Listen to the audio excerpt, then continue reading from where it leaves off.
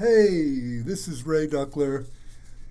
Today I don't have any guests. I just wanted to speak for a few minutes about a topic that I think should be the highest priority for lawmakers in this state, but it doesn't seem to be.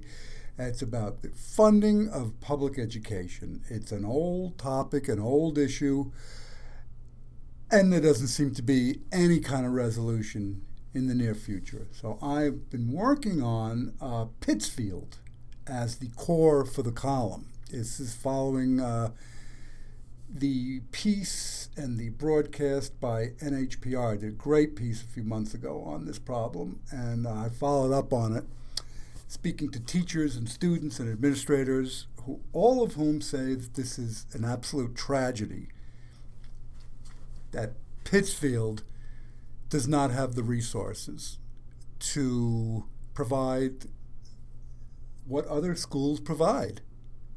It's happening in Franklin and other schools too. Property poor towns cannot fit the bill like places such as Bow or Bedford.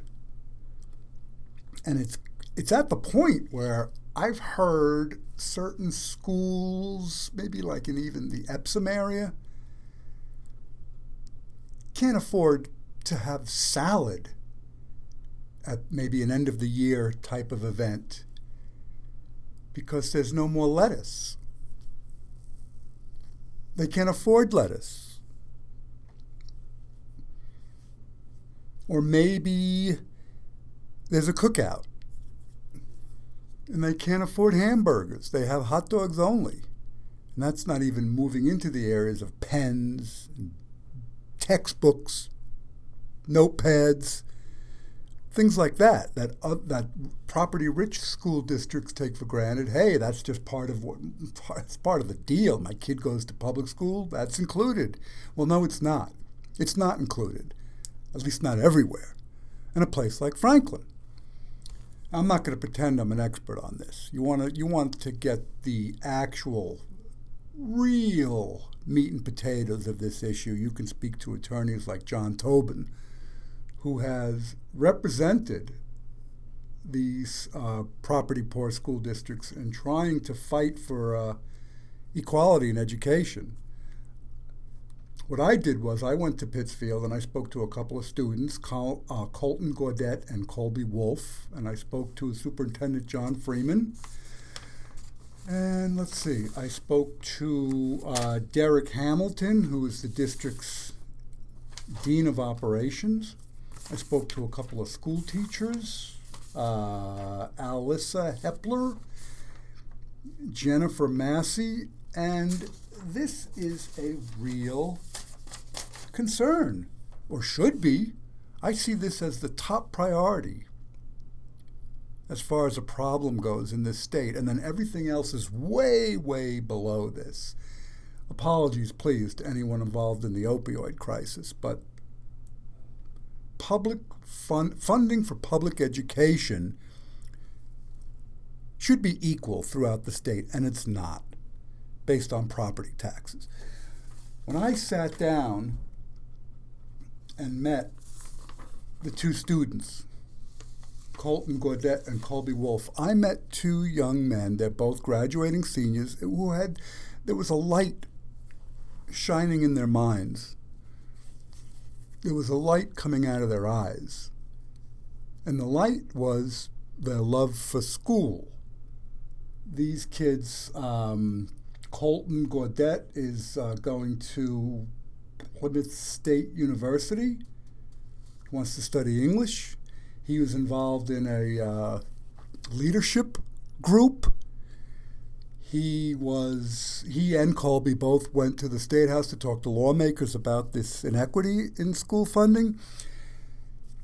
Colby Wolf is going to the University of New Haven. He was also involved. He, as I said, went to the State House to talk to lawmakers. These kids were progressing and advancing and reaching their potential just a few years ago because there was money injected into the school system, grants, that were specifically designed to help schools like Pittsfield to improve their education, and it worked. It worked for years, from like 2011 or 12 through a couple of years ago. It worked. There were new programs. There was outside of school programs to prepare these kids for life's challenges. There was different programs, extra programs that are now gone because the money's gone. The grants have dried up, and our legislators are still trying to figure out what an adequate education is. I mean, the lawsuit that happened years back, 20 years ago, was public schools. There should be equity in public school funding, and the state should be responsible for that. So the state decided to throw out the term adequate education. Very vague term, just very open-ended. They started to then contribute funding to schools like Pittsfield, but it was well below what each student would have needed to at least come close to the education in other districts. It wasn't even close. I think it was like $3,500, and I think 4 times that was needed. You have schools like Pittsfield where teachers don't order textbooks anymore because they can't afford them, and the textbooks they have are falling apart. Even things like writing utensils and notebooks, as I said before, are missing. That's a crime. That should be a crime. Because you live in Pittsfield, you're not entitled to a good education. You're not entitled to the same education as kids in other areas of the state. Think about that. It's absurd. And so I just wanted to make that point, that I went into the school and I spoke to the kids, teachers. Here's a quote I got from Wolf, Colby Wolf. I asked him if he was embarrassed to mention to other people that he went to Pittsfield, and he said, "No, I'm not embarrassed. I'm not embarrassed to go to Pittsfield, but I'm embarrassed that Pittsfield has been put in this position, and it's been that way for years."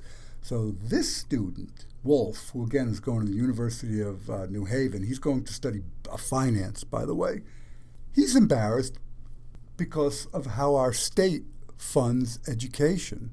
He's not embarrassed about Pittsfield Middle High School itself, but the decisions lawmakers have made to fund education in this state. That's what he's embarrassed about.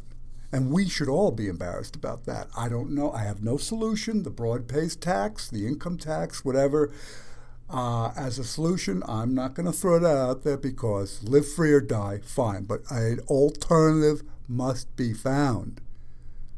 Or else these kids will continue to use notebooks that are falling apart, textbooks that are falling apart. Extracurricular activities will continue to vanish, and teachers will continue to leave those school districts looking for higher salaries elsewhere, and you can't blame them.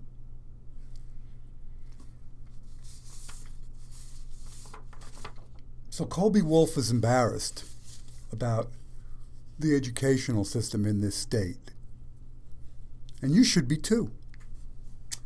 I'll be back next week for another podcast. Thanks for listening. Ray Duckler signing off.